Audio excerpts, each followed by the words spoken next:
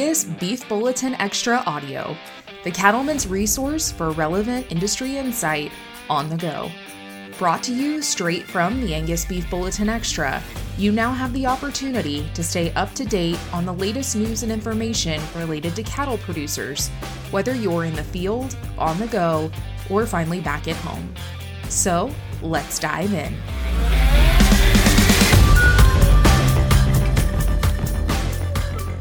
Welcome to Angus Beef Bulletin Audio. I'm Lindsay McAnally, and today I'm excited to share some standout stories with you from the latest edition of the Angus Beef Bulletin Extra. Today's Angus Beef Bulletin Extra Audio is sponsored by Biozyme. Cattle producers face a lot of challenges out of their control: the environment, input costs, weather, fuel prices, but they can do more with less with the Aobiotics Amifirm found in VitaFirm, a line of nutritional supplements for beef cattle that maximizes energy and forage utilization for successful production. Find profitability that pays with VitaFirm. To begin the episode, here is a story from the American Angus Association about their Functional Longevity EPD. Angus releases cow longevity prediction. Now available in a research EPD format, Functional Longevity evaluates how long Angus cows will stay in the herd and how many calves they will produce. By Sarah Coker, American Angus Association. The Functional Longevity Research Expected Progeny Difference was released by the American Angus Association October 25th. The trait's purpose is to help further characterize relevant maternal traits which aim to increase the long-term success of breeders and profitability of cow-calf herds.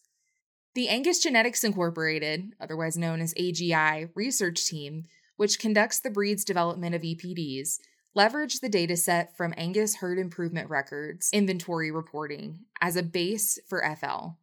I want to applaud the membership because those data submissions on those traits that we needed have really ramped up, says Smitty Lamb, member of the American Angus Association Board of Directors and AGI Board Chairman. You've allowed us to provide this tool. At its most basic, functional longevity looks at how long a sire's daughters will stay in the herd and how many calves they will produce during their lifetime.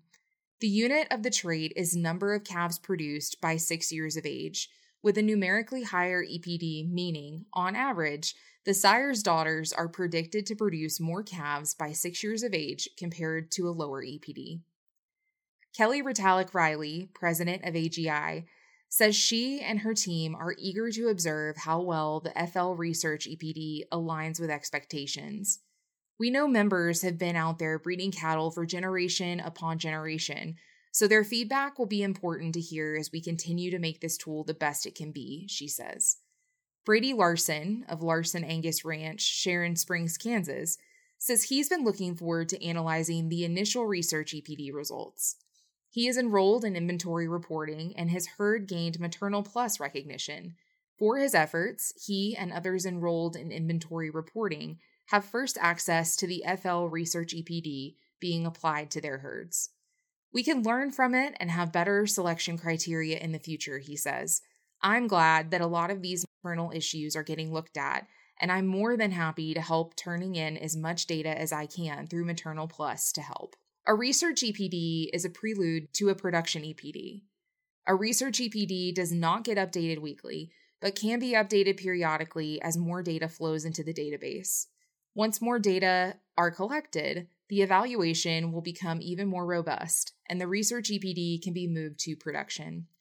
Andre Garcia, a geneticist with AGI, says one difficulty with the FL EPD model was accommodating and using as much breeder-collected data as possible without sacrificing EPD accuracy.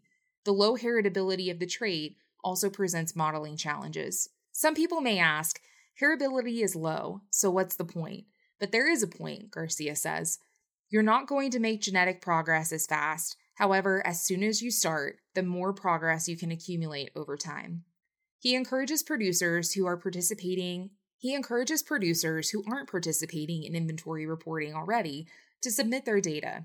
This helps ensure accurate EPDs across the board and contributes to the fine-tuning of FL in its initial research state and the production stage in the future.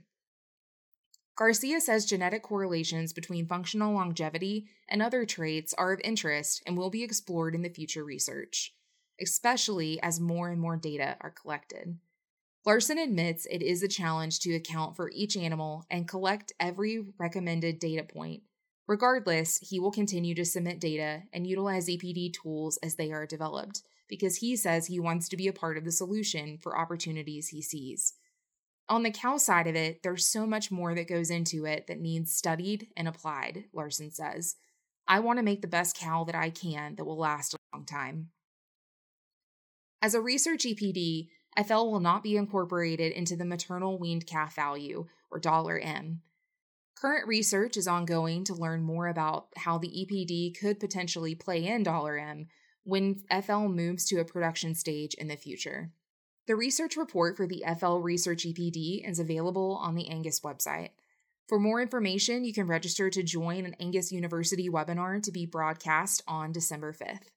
A live question and answer session will follow a short presentation on the FL Research EPD. Next up, a business case for using EPDs. Producer panel provides insight into how the industry can effectively put EPDs to use, by Angie Denton, Kansas State University. 3 influential producers from the United States and Canada presented a business case for using EPDs during the 2023 Beef Improvement Federation Annual Symposium. The panel discussion was part of the Advances in Producer Applications breakout session moderated by Dare Bullock of the University of Kentucky on July 4th. Panelists included Paul Bennett of Knollcrest Farm, Red House, Virginia, Sean McGrath of Round Rock Ranching in Vermilion, Alberta, Canada, and Donald Brown, R.A. Brown Ranch in Throckmorton, Texas. The panelists were charged with describing their philosophies on using expected progeny differences. Brown referenced genetic trends over time, pointing out if we want to talk about the case for EPDs, we don't have to look any further than to look at genetic trends before and after EPDs. This shows, without a doubt, that EPDs work. Bennett discussed the collaborative relationship between breed associations and producers to generate high-quality selection tools. Genetic evaluations rely on clean, comprehensive data. As a seed stock producer, I am responsible for contributing the highest quality data so that the EPD that comes out is as good as possible, he said. All the panelists were clear that EPDs help them move the needle on genetic improvement, but they are ultimately risk management tools for commercial customers. There's a big difference between being a bull seller and a seed stock service provider, McGrath said. Bennett emphasized that seed stock producers must quantify the product we sell to our commercial customer. We need to know what our cattle can and can't do for our customers. Similarly, Brown said he wants as many tools, or EPDs, as he can have in his toolbox to make the optimal breeding decision to deliver that promise to his customers. While each panelist underlined the importance of needing a diverse set of tools in the form of EPDs, they also underscored the challenge for many customers in interpreting the full array of tools available now. Bennett commended breed associations for the job they've done in developing and optimizing selection indexes for commercial settings and simplifying data analysis. He said Knollcrest has altered how they deliver EPD information to their customers. We're careful in how we present data to our customers, he explained. Our catalogs have evolved over time, and we've worked to optimize the data we put in front of our customers to prevent information overload. McGrath also discussed the importance of seed stock providers communicating to their customers about which index best fits their business plan. The other central theme panelists conveyed was how EPD profiles are not one size fits all. McGrath talked about his operation's unique breeding goals. I want to have $1,000 gross margin per cow, eliminate cow herd depreciation, and to do so without interference, 10 minutes per year per cow, McGrath explained. He said his primary use of EPD is to match complementary genetics that can handle their unique and harsh production environment. McGrath emphasized that his ideal EPD profile may not be optimal for another ranch. He noted that knowing the needs of each business and which traits should be focused on are more important when discussing EPDs. Brown noted that today's cattle have big engines, sometimes bigger than our production environments can handle. This creates a case where we have to be conscientious of how we make cattle that match our production environment as well as our business plan. One question posed to the panel was regarding their thoughts on a needed EPD that has not yet been developed. Bennett mentioned a methane EPD, while McGrath expressed a need for a grazing functionality trait or index. Brown suggested an index or measure of an animal's ability to have a multi-breed index for lifetime sustained profitability. Brown offered a recipe for continued genetic progress, saying, "Without EPDs, we're driving blind from a genetic perspective. Using EPDs doesn't mean we'll always make the right decisions. It just means we'll make the right ones more often than the wrong ones." For more information about this year's symposium and the Beef Improvement Federation, including additional presentations and award winners, please visit www.bifsymposium.com. Now we'll discuss winter cow syndrome. Who's vulnerable and how to remedy the situation when cows lose weight during winter. Winter cow syndrome is a term used to describe individual cows or groups of cows that experience a significant decline in body weight and condition during the winter, sometimes becoming extremely thin, even to the point of death. The cause is usually due to a combination of factors, including physical factors of the cow, feed quantity and characteristics, and the weather. Cows older than 10 years of age tend to be at a higher risk for winter cow syndrome, because some cows in this age group will have broken mouths or no teeth. While these cows may be able to maintain body weight when grazing growing forage, they are at a risk of losing weight on dormant forage or hay. In addition, heifers that are still growing have a greater energy need than mature cows and are also at risk for winter cow syndrome. Cows with other disease problems such as pneumonia, liver disease, or severe parasitism, lice, or intestinal worms, are at increased risk of winter cow syndrome. Feed quality is an important factor contributing to winter cow syndrome.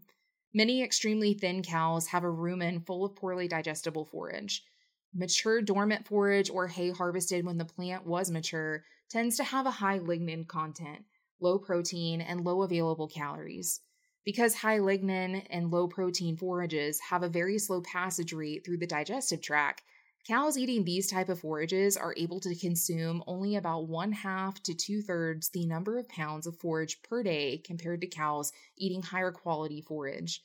This combination of low intake and low available energy per pound of feed can easily result in cows losing weight very rapidly, even when eating all they can consume. In addition, mature forages are often borderline to deficient in phosphorus, occasionally deficient in calcium, and are also low in vitamin A. Calcium content of many types of grass decreases somewhat as forage matures and becomes dormant, but usually maintains levels that support dietary needs throughout the year. However, by midwinter, phosphorus levels in forage can decrease greatly, particularly in some types of forage. The content of both calcium and phosphorus in forage is not the only important variable. Intake also plays a critical role. When forage is dormant or of poor quality and intake is decreased, phosphorus and calcium intake can drop below minimum levels even when cows are grazing what appears to be adequate forage according to laboratory analysis. Vitamin A is the vitamin most likely to be deficient in cattle diets, and although carotene, which is converted to vitamin A, is plentiful in green-growing forage, large losses take place in the curing and storage of refuges. Particularly hay cut in the seed stage and exposed to rain or to extended periods of sunshine prior to baling has lost most of the carotene content. While it is true that while grazing green forages, cattle can store vitamin A in the liver for 2 to 4 months, cows consuming dormant forage or poor quality hay for several months can deplete those reserves. Cows are able to withstand cold winter temperatures as long as they have a dry winter hair coat and adequate body fat. Cows in adequate body condition with a dry hair coat will start to require additional energy to maintain their body temperature when the wind chill drops below freezing, until the cows adapt to the lower temperature. In general, about 1% more energy per 1 degree below freezing.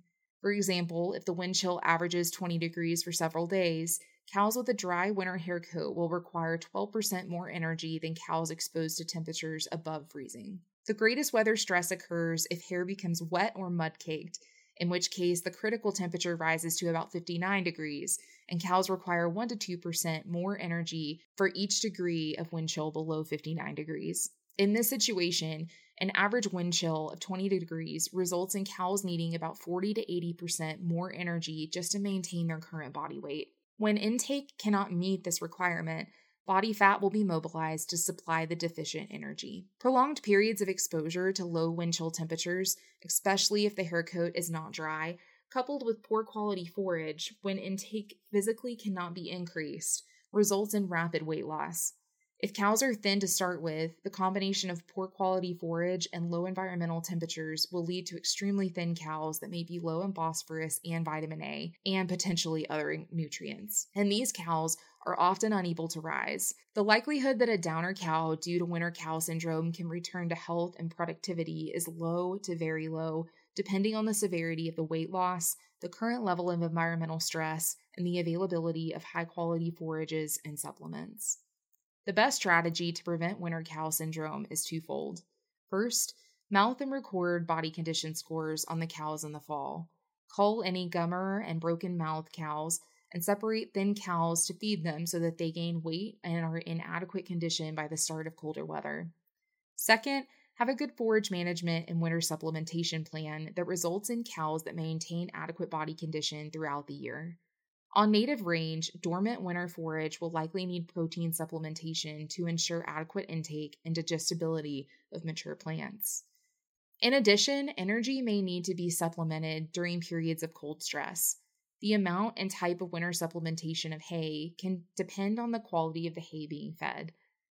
Cows consuming high-quality hay may require no additional supplementation. However, if the hay has adequate protein, an emphasis on energy supplementation may be required during periods of environmental stress. If low-protein hay is being fed, protein may need to be supplemented as well. For herds that calve starting in late winter or early spring, late winter coincides with the last 50 days of gestation and the early post-calving period. Cows in late gestation require about 1.8 pounds of protein per day and about 11.3 megacalories of energy if they're not cold stressed. Once cows start lactating, their protein and energy requirement increases dramatically. Early lactation cows will require about 2.5 pounds of protein per day and about 16.4 megacalories of energy. Cows can be supplemented with a variety of feed, with the best feed for a particular situation dependent on cost, availability, and ease of handling. Good quality grass or legume hay, byproduct feeds such as wheat midds, corn gluten feed, distillers grains or soy hulls, commodities such as corn or whole soybeans, and commercial cubes or tubs are all potential winter supplements. Regardless of the source, the total diet of forage and supplement should supply adequate energy, protein, salt, phosphorus, and calcium. In addition to a good forage management and supplementation plan, it is wise to have a contingency plan for thin cows, as well as for extreme weather events. If you identify some cows that have lost body condition during the winter, they should be separated from the herd and fed a higher energy diet. In addition, extra feed should be available for periods of extended cold temperatures to avoid excessive weight loss. As an editor's note, this article was provided by the Kansas State University Beef Cattle Institute. And finally, a trend in break-even prices for cattle finishing. Break-even prices on fed cattle are expected to be high in 2024. By Michael Langmeyer, Purdue University. Fed cattle prices increased from an average of $161 per hundredweight in the first quarter of 2023 to $180 per hundredweight in the third quarter, or 12%. Moreover, feeding cost of gain has declined from its peak earlier this year. These two phenomena represent the good news. Now for the not-so-good news. Feeder steer prices have increased substantially from their levels earlier this year. Obviously, net returns to cattle finishing depend on fed cattle prices, feeder cattle prices, and feeding cost of gain. An earlier article examined trends in feeding cost of gain. This article will focus on recent trends in feeder prices and break-even prices and will provide projections for the next few months. Break-even prices are sensitive to changes in feeding cost of gain, feeder prices, and interest rates. Monthly issues of the Focus on Feedlots newsletter were used to obtain information on feeding cost of gain. Historical and projected feeder prices were obtained from the Livestock Marketing Information Center website. Interest rates were obtained from the Federal Reserve Bank of Kansas City. Though you can't see it if you visit the ABB Extra online, Figure 1 illustrates break-even prices from January 2013 to September 2023, as well as projections for 2024. In this section, we'll focus on historical break-even prices. In the next section, we'll discuss our projections. As evident from Figure 1, break-even prices have been increasing rapidly since the fourth quarter of 2022. After averaging approximately $155 per hundredweight in the fourth quarter of 2022, break-even prices averaged approximately $168.40 per hundredweight in the first quarter of 2023 and $167.40 per hundredweight in the second quarter. Average break-even price for the third quarter of this year was approximately $174.20 per hundredweight. Though not a focus of this article, net return can be determined using the difference between fed cattle price and break-even price in Figure 1.